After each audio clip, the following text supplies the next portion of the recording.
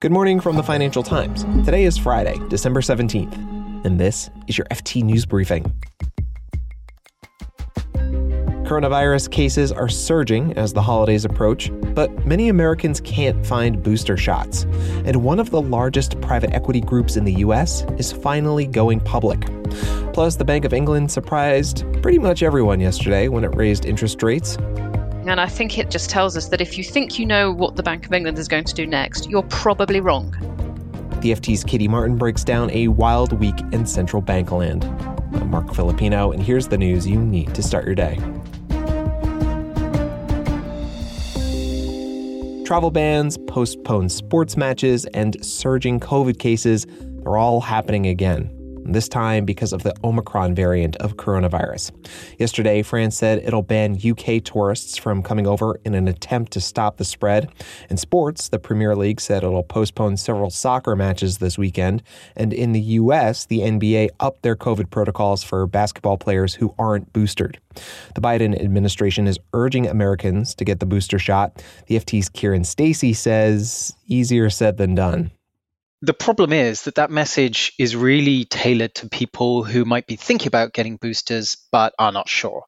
What they've not really tackled is what about people who want to get boosters and are having to wait for a long time to get them.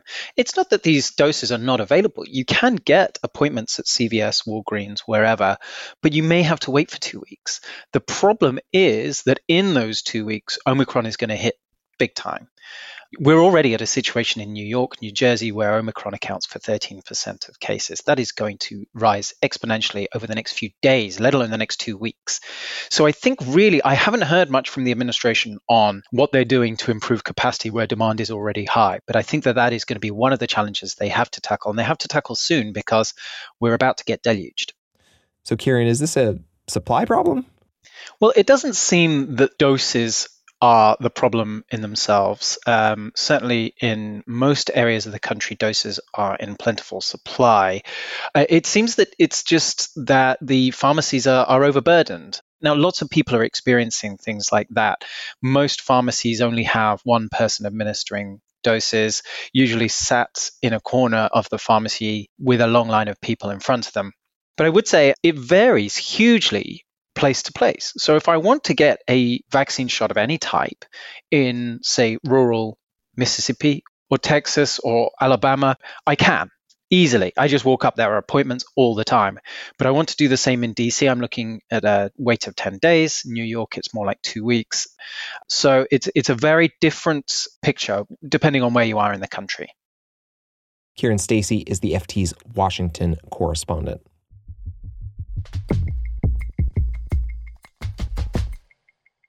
One of the last private equity giants is leaping into the public markets. TPG has filed to go public. It joins other buyout firms like KKR and Blackstone, both capitalized on soaring stock valuations when they listed their shares on the stock market. TPG is based in Texas and has more than $100 billion in assets under management. An IPO is part of a succession plan. The idea is to take TPG from being a privately held partnership to a fully independent public corporation within 5 years of the listing.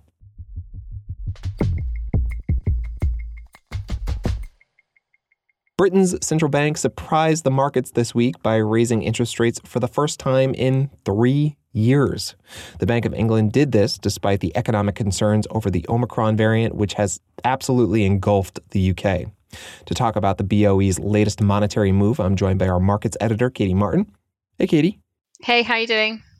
I'm a little confused, to be honest with you. The Bank of England surprised a bunch of people with a rate hike yesterday. Why did it do that? Good question. Thank you. This very much goes against the kind of golden rule of central banking, right? Which is it's kind of fair game to surprise the markets with generosity, to cut rates or launch asset purchase programs when the going gets tough.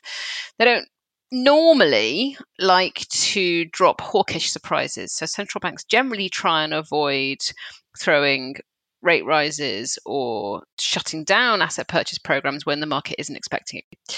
But that's nonetheless what the Bank of England did. So despite this new wave of the pandemic that we have absolutely ripping through the UK at the moment with the Omicron variant, they went right ahead and raised rates.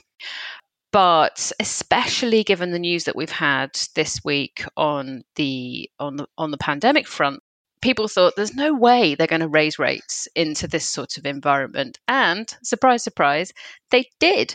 So they raised rates from 0.1% to 0.25%. Is that a huge amount in and of itself? Not really, but it's a signal. It's important. It matters.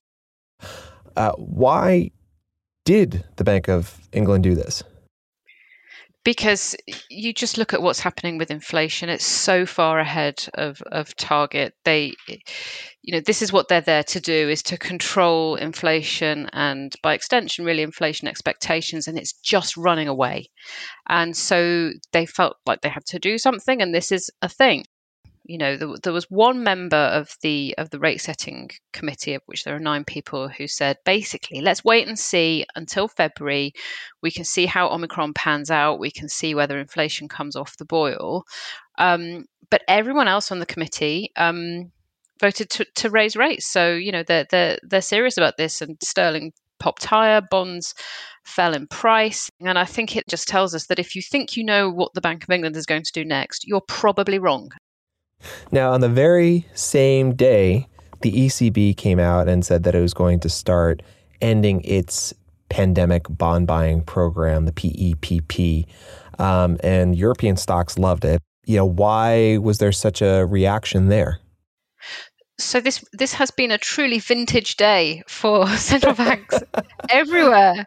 For what it's worth, Norway raised its benchmark interest rates by 0.25 percentage point. The Swiss left interest rates on hold. Turkey did its thing. It cut policy rate by a full percentage point because it's Turkey. European Central Bank. Yes, they also said that they would scale back their stimulus. They're going to end purchases in the pandemic program in March. But here's the thing, they've given themselves a get out of jail card because they're still going to use a separate scheme to keep on buying bonds for most of next year. So they've given themselves flexibility. They've done what one analyst described to us as a cautious taper. This is very ECB. Make sure you know where your nearest exit is. Make sure you can always reverse course. Yes, this is a kind of hawkish-ish signal, but they've got room for maneuver. Katie Martin is the FT's markets editor. Thank you, Katie. No, pleasure.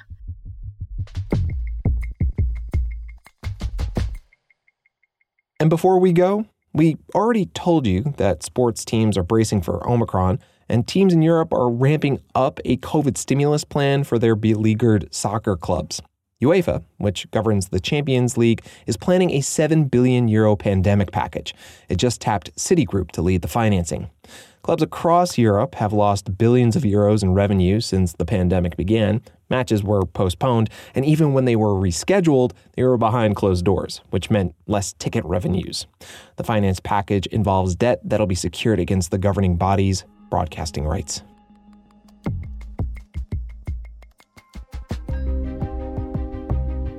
You can read more on all of these stories at FT.com. This has been your daily FT News Briefing. Make sure you check back next week for the latest business news.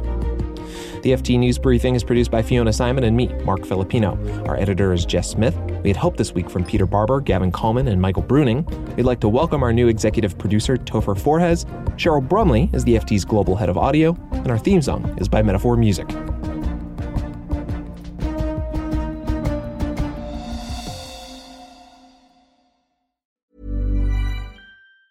Hi, I'm Daniel, founder of Pretty Litter. Did you know cats tend to hide symptoms of sickness and pain? I learned this the hard way after losing my cat, Gingy. So I created Pretty Litter, a health monitoring litter that helps detect early signs of illness by changing colors, saving you money and potentially your cat's life. Pretty Litter is veterinarian developed, and it's the easiest way to keep tabs on your fur baby's health right at home. Go to prettylitter.com and use code ACAST for 20% off your first order and a free cat toy. Terms and conditions apply. See site for details. Hi, this is Janice Torres from Yo Quiero Dinero. From a local business to a global corporation, partnering with Bank of America gives your operation access to exclusive digital tools, award-winning insights, and business solutions so powerful you'll make every move matter. Visit bankofamerica.com/banking for business to learn more. What would you like the power to do? Bank of America, N.A., copyright 2024.